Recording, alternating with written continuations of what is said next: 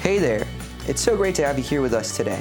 One Chapel is a family of neighborhood churches in Kyle, and we help people move from where they are to where God wants them to be. You can learn more about the things God is doing in this community and how to get involved at onechapel.com. I hope you enjoyed this week's message from our Who Am I series. My first question is, what's wrong with you all that you clap after that? I don't understand. I don't understand what's happening. Hey, are you ready to study the scriptures, yes or no? Awesome, me too. Hey, let's get into it. Listen, as we get started here, I just want to ask you a question. And the question is, it's pretty simple. Are you happy? Yeah. Oh, well, good.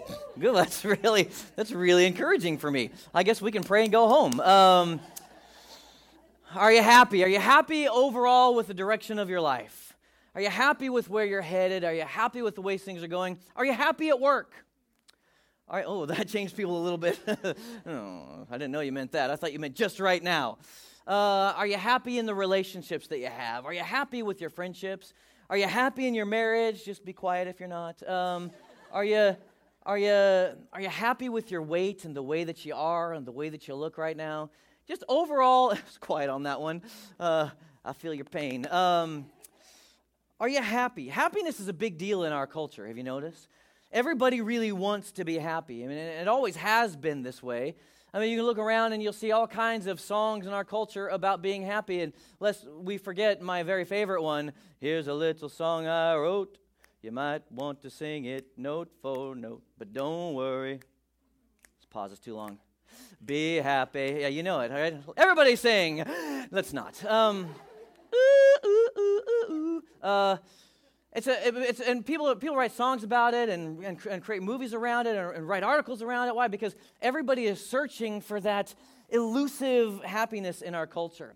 If you're not one of the ones that today was able to say, yes, I'm so happy, let me just try to give you just a little bit of a boost.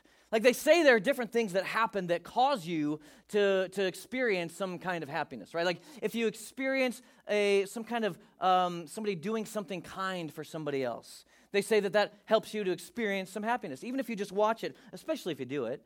Oftentimes, though, if you'll just see someone who's smiling and laughing, it can bring you a sense of happiness. So let me just try it really quick. If you would, direct your attention up here and watch this.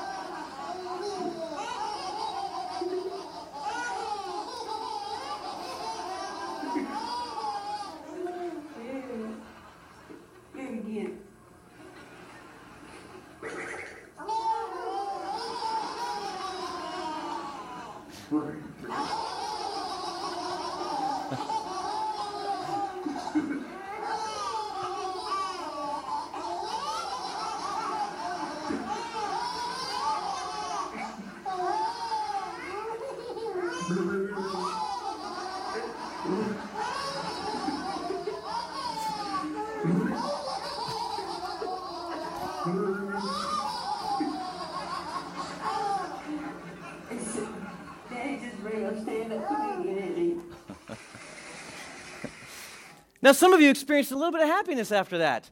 There's a certain percentage of you that actually got really frightened, though. It was really, really scary. It was more creepy. Once their heads were up there and really big, it actually changed for me. I got afraid. But some of you experienced just a brief moment of happiness, and then what happens, though, is you experience something like that, and then kind of the video goes down, and it's back to, it's the normal life that I live. For some of us, you feel a little bit better, you smile, but for others, it's just really temporary. We're in the middle of this series of messages that we're just calling Who Am I? And what we're trying to figure out is, who are we really supposed to be? Who did God create each one of us to be? You as an individual, who has God created you to be? And so for the last few weeks, we've been asking that question. And I actually don't think we're honest about how often in our lives we ask that question. So today we're going to ask the question, who am I when I don't feel happy? When I don't feel any happiness in my life? We're trying to discover this person that God created us to be, and we don't want to find the person that our emotions tell us we should be. That's not enough. We don't want to be just the person that our thoughts tell us should be, or our culture tells us to be, or our mother-in-law tells us that we should be. We're looking for the person that God created us in His original design to be. And you're not going to find that person by taking a deep introspective look inside yourself. You're going to find that person in a podcast or a self-help book. It's not going to be there. This question can only be answered by looking to the one who actually created you, and that's what we keep trying to do. Now, some of you are thinking, wait a minute, happiness? Does God even care about this? I mean, does God really care about my happiness? I mean, it seems a little silly and a little frivolous, doesn't it, Brent? Because God doesn't want me to be happy. He wants me to be holy. God's not concerned with happiness. He's concerned with holiness. Well, maybe he's concerned about both, actually. And while I do believe that holiness is what God is looking for in all of us, I actually think that the holiness can lead you to happiness. And that's kind of what we're after here today. So we've looked at several Bible characters. We've looked at Moses and Saul and Ruth and Peter last week. And today we're going to look at one of the wealthiest people in history, and his name is Solomon. But before we do, I want you to look at this in Matthew chapter 5, verse 5. It says, God blesses those who are humble, for they will inherit the whole earth. All right. This word right here, this word bless. This word bless in the Greek, it's makarios. Makarios, and it literally means you can have happiness. You can have happiness. And we're not talking about the frivolous kind, that silly kind of happiness. We're talking about a happiness that's real, a happiness that's actually grounded, something that's concrete. So what's God saying here in this passage? He's saying the more humility you have, the more real happiness you're going to have. The more you can humble yourself under God's mighty hand, the more exaltation, not from the world, but a real, actual exaltation you're going to experience in your life. Now, everybody, this is amazing, and something that in 2019, I think we all deeply find ourselves wanting. Here in the United States, happiness is something that is actually one of our inalienable rights, isn't it? What was it? Life, liberty, and the pursuit of happiness. It's right there in our founding document. It's in the Declaration of Independence. We have this deep-seated idea in our culture that I should be happy. And if I'm not happy, then something's wrong. If I'm not experiencing happiness in my work, it's time to find something else. If I'm not experiencing happiness with my spouse in our marriage, well, it's probably time for me to look elsewhere. If I'm not experiencing happiness in what I'm doing, then something's off and I need to do something else. It's not true. So according to a Harris poll, only 33% of people, if they're really honest, say, I'm really happy. 33% of people say they're happy. So the question becomes, if happiness is something that we're supposed to pursue in the United States, if happiness is what we really want, then why are so few of us actually experiencing it? How come we don't have it? Why is happiness so hard to find? Why is it so elusive in this world that we're living in? Which brings us back to Solomon. And let's look at what he has to say about this in Ecclesiastes chapter 1, verse 2. Meaningless, says the teacher. Welcome to church, everybody. Utterly meaningless. Everything is meaningless. What do people gain from all their labors at which they toil under the sun? Generations come and generations go, but the earth remains forever. The sun rises and the sun sets and hurries back to where it rises. The wind blows to the south and turns to the north. Round and round it goes, ever returning on its course. All streams flow into the sea, yet the sea is never full. To the place the streams come from, there they return again. All things are wearisome, more than one can say. The eye never has enough of seeing, nor the ear its fill of hearing. What has been will be again, and what has been done will be done again. There's nothing new under the sun. Is there anything of which one can say, look, that is something new? It was here already long ago. It was here before our time. No one remembers the former generations, and even those yet to come will not be remembered by those who follow them. I, the teacher, was king over Israel in Jerusalem. I applied my mind to study and to explore by wisdom all that is done under the heavens. What a heavy burden God has laid on mankind. I have seen all the things that are done under the sun. All of them are meaningless, a chasing after the wind. What is crooked cannot be straightened. What is lacking cannot be counted. I said to myself, look, I have increased in wisdom more than anyone who's ruled over Jerusalem before me. I have experienced much of wisdom and knowledge. Then I applied myself to the understanding of wisdom and also of madness and folly. But I learned that this too is a chasing after the wind. For with much wisdom comes much sorrow. The more knowledge, the more grief. Okay, that's a little rough. Some people have said that this book of Ecclesiastes is kind of like the diary of a billionaire. And that's Solomon. And the interesting thing about this guy Solomon is that he had it all. You want to talk about money? He had lots of it.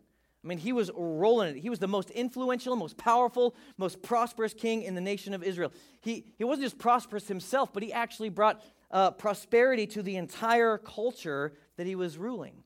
I mean, they had all the things. They had everything at their fingertips, all the stuff that most people would say would make them happy. And Solomon, he had it to the highest degree. There was no pleasure that he denied himself. You want to talk about food? This guy was the ultimate foodie. He had food at his fingertips, the best, most extravagant, the best of the best. Some scholars believe that Torchy's queso was created under his kingship. It's not very scholarly, but some would say. You want to talk about parties? This guy threw the greatest parties with the most influential guests.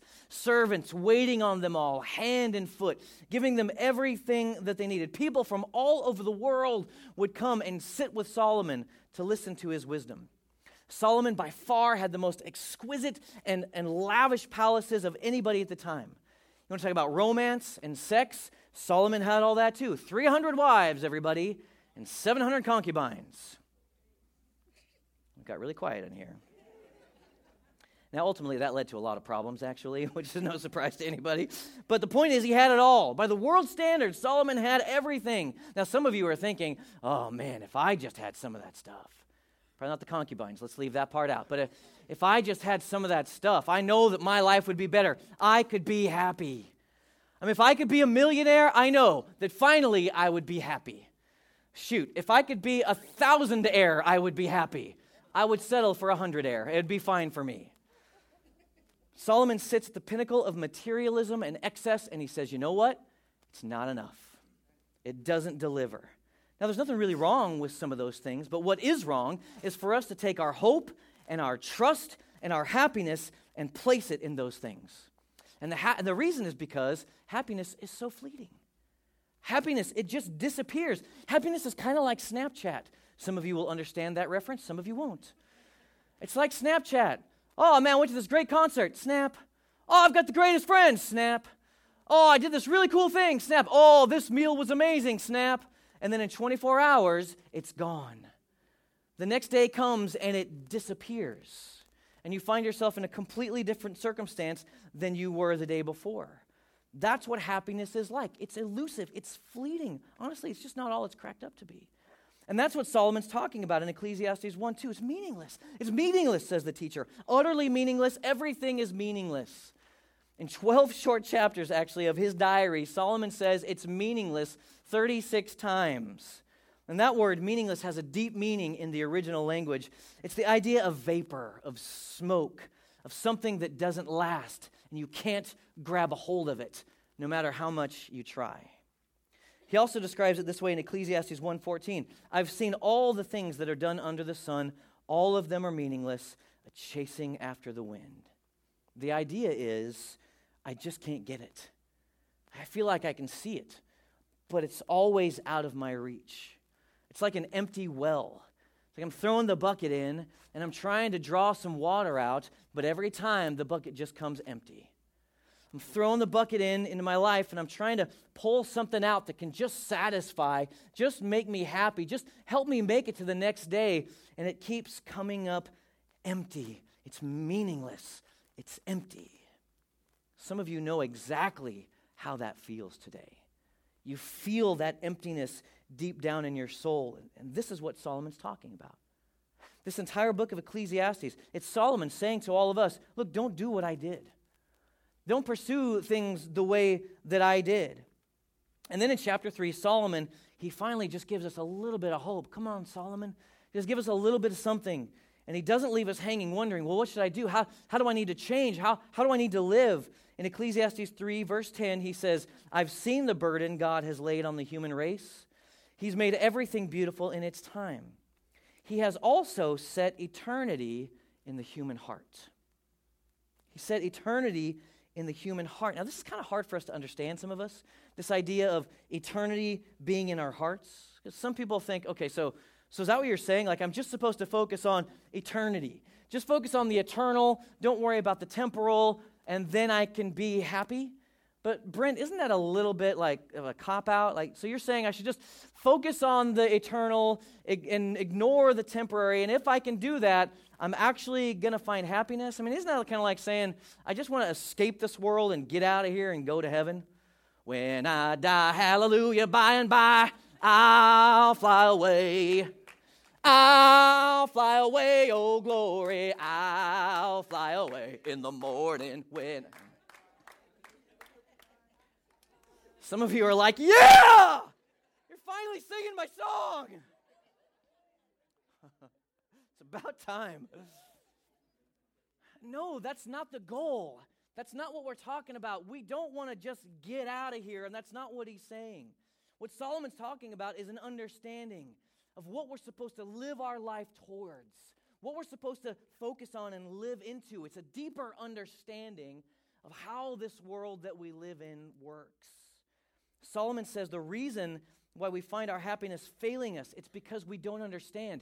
There's eternity in our hearts. God placed it there. He continues on in verse 11. Yet no one can fathom what God has done from beginning to end.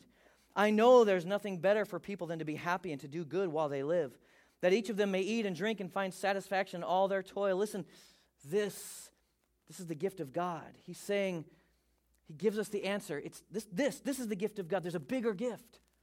There's something else outside of all of this that you have to receive to make meaning out of this human condition in which you live. There's a larger gift. The reality is we just have the wrong version of happiness. We're looking at the wrong version, and our version of happiness keeps us lacking and it keeps us wanting. Because true happiness, it's more than some elusive feeling that you get when your latte is just right. It's more than that. It's more than having a good commute on I-35, which has happened to me never. It's more than that.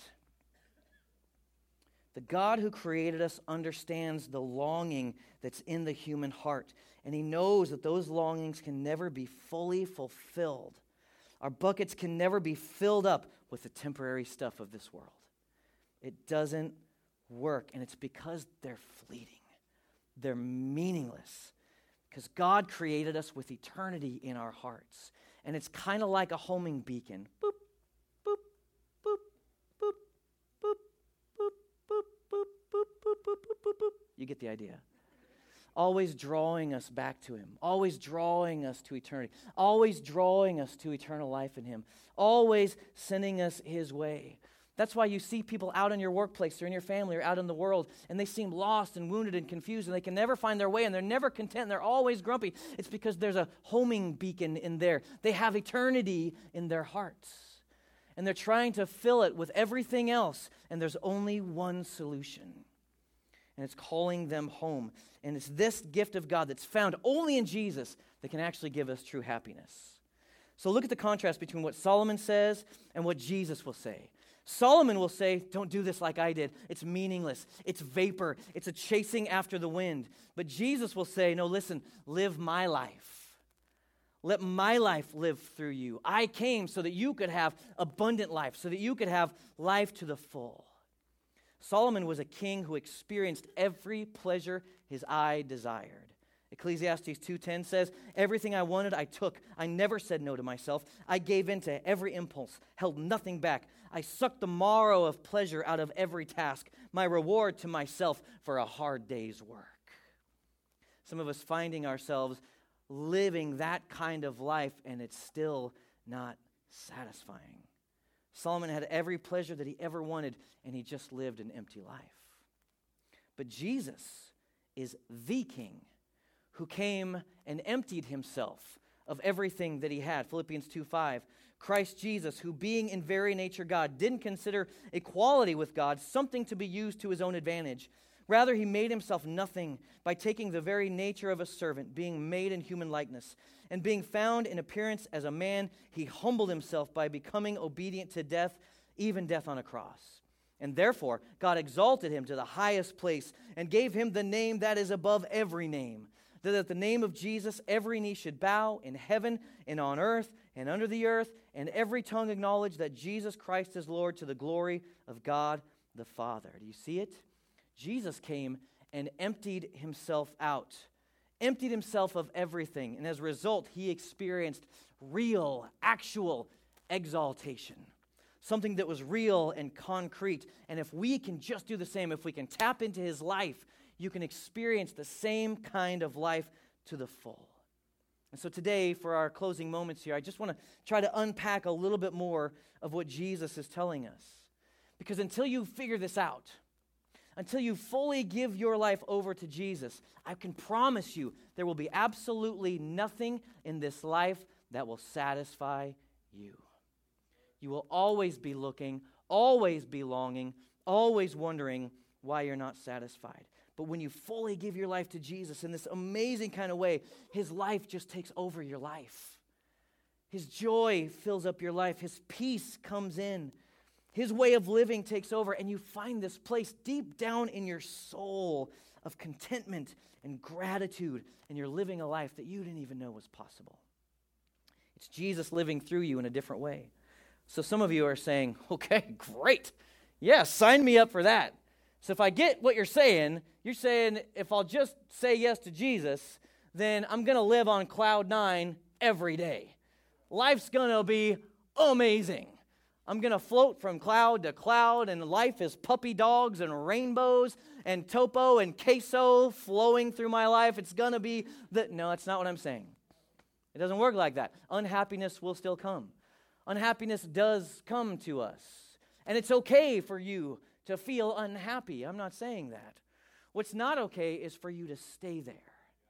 Because God has called you to something so much better than being stuck down in the dumps. So you're asking, how can I experience it then? Okay, Brent, fine. How can I experience this Jesus kind of happiness that you're talking about? Well, there's 3 things that I want to give you, try to be practical before we go. And the first is that you would just admit that happiness influences your identity. Happiness influences your identity. It does. You just got to see it for what it is. See how happiness or the lack of happiness affects you one way or the other. If you have success, you're happy. Oh, life is good. I'm enjoying things. Man, life is so wonderful. Bless God, glory be to Jesus. And then an hour later, something bad happens, or you fail, you fall, something bad comes your way, and you're not happy. And you start spiraling downward, and it affects how you feel about yourself. Somebody says something nice, oh, you're so great, thank you so much. Somebody says something mean or criticizes you, I hate you. Up, down, up, down. You got to be able to see how happiness or the lack of happiness affects your day, and how your days are affecting your weeks, and your weeks are affecting your months, and your months are affecting your years, and all of that has affected your identity. But listen, everybody, it's fleeting. Do you see it? It's fleeting. One day you're on top of the world. It's so good. What a great day. The sun is shining. Something bad happens. And the very next day, oh, I hate my life. It's fleeting. It's up and down. This is why happiness is such a poor identifier of who you really are. You can't tell who you really are based on this. Your identity can't be attached to your happiness. Because happiness tells us when things are good, life is good. When things are bad, everything's bad. Happiness is going to tell you that you're better than you actually are. And it's going to tell and unhappiness is going to tell you that you're worse than you actually are. Happiness is a terrible guide. It's fickle, and it leaves us hanging all the time. That's why we have to understand happiness, according to Solomon and according to Jesus, is more than an elusive feeling. It's much more concrete than that. And I would say it this way, and we sang about it all morning, actually. Don't pursue happiness, pursue the person of Jesus. Like, that's it. Don't pursue your happiness. You're looking for happiness. What's the next thing that can just make me feel better? And you're after the wrong thing, and they will all fail you. You seek after the person of Jesus, and you will find every fulfillment you've ever longed for. I promise. That's a guarantee. He's always constant. He's stable. He doesn't change. He's the same yesterday, today, and forever, and he always will be. He's good, everybody. The second thing is, and some of you won't like this, but I think if you're going to live this Jesus kind of happiness, you have to challenge your unhappiness. Challenge unhappiness. Now, many of you don't like this because I don't like confrontation. I don't like to cause a problem. I don't want to disturb anybody. But you have to get angry with this unhappiness. You have to actually confront it. Any of you dog owners? You guys have dogs? Anybody have dog owners? Have you ever experienced this, even if you're not a dog owner? We're not currently dog owners. Haven't been since I was 8 years old. But have you ever experienced this thing where you walk into the house and you're kind of going about your business, but you like, something just smells bad. What is that? And you're asking your wife, hey, babe, did you check the trash out? Something smells bad. You're smelling your kids' pits, like you're trying to figure out what's going on. Why? Have you showered in the past week? Like, what's happening? And you're walking all over your house trying to discover it, and then you pause in a room and you go, ah! And you look back over your steps, and there is dog dew all over your house. Have you noticed it? Like you were up on chairs, you were like on the coffee table looking up at the ceiling, like you were trying to figure it out, and there's just, please forgive me, it's Sunday morning, but there's just duty everywhere. The kid back there liked that one. I'm coming to church more. This is kind of what unhappiness is like. Like it just kind of follows you in, and it just gets all over everything. It crawls on your couch. It gets into your room. It finds itself on your kids. It gets into your marriage. Like it just follows you everywhere, and it stinks. Most of us don't like confrontation. We don't like to challenge, but you've got to get confrontational with your unhappiness. You've got to confront it. You've got to say, no, bro, no. You're not coming in here. You're not coming in here. I'm not letting you in here in Jesus' name. And all of this just starts right here with your thoughts. You know how it's so easy just to let your thoughts wander? They just you just let them go, and somebody says something to you, and you just let it go and go and go, and you have a conversation with yourself about the next time you see them, and you have the perfect comeback, and you just nail them, and it feels so, you know that? Yeah, I'm not the only one. It's easy to let your thoughts wander, and they dictate your state of mind. And you think stuff like, man, if I just had that, if I just had a different circumstance in my life, if this could be better, if she could just, if he would just, what's the deal? Like if the situation could just change, I would be happy. Does God not like me? Like everybody gets all these other opportunities and I get nothing. You got to confront those thoughts right away. Those thoughts of entitlement, those thoughts of unmet expectations, you confront them and say, nope, stop right there. You're not coming in here.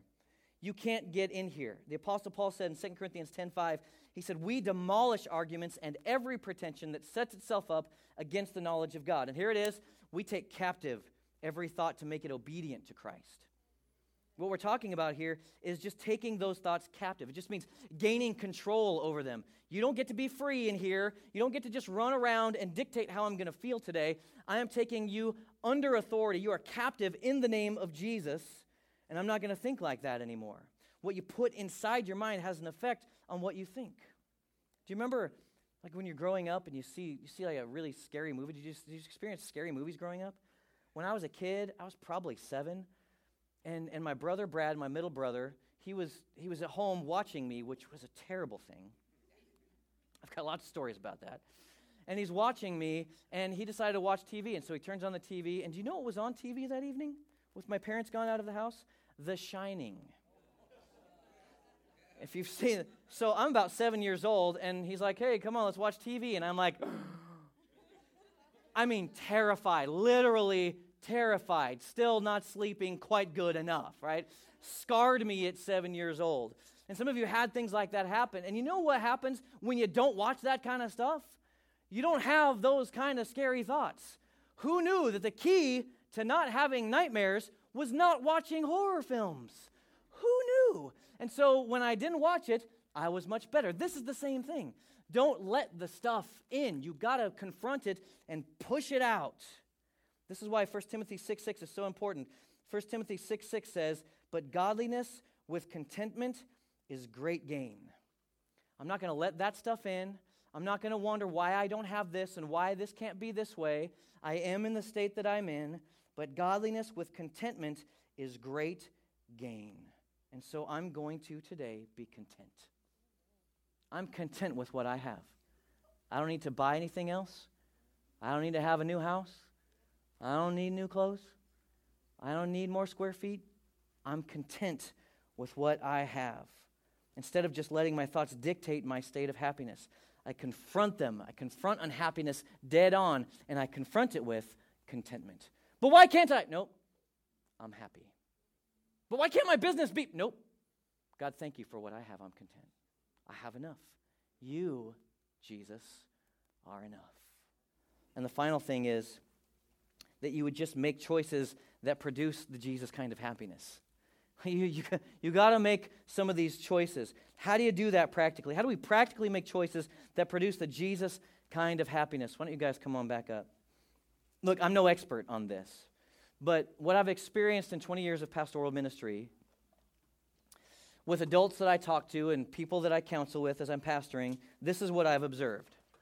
The happiest people that I know, they make it less about themselves. The happiest people that I've encountered, they make it less about themselves.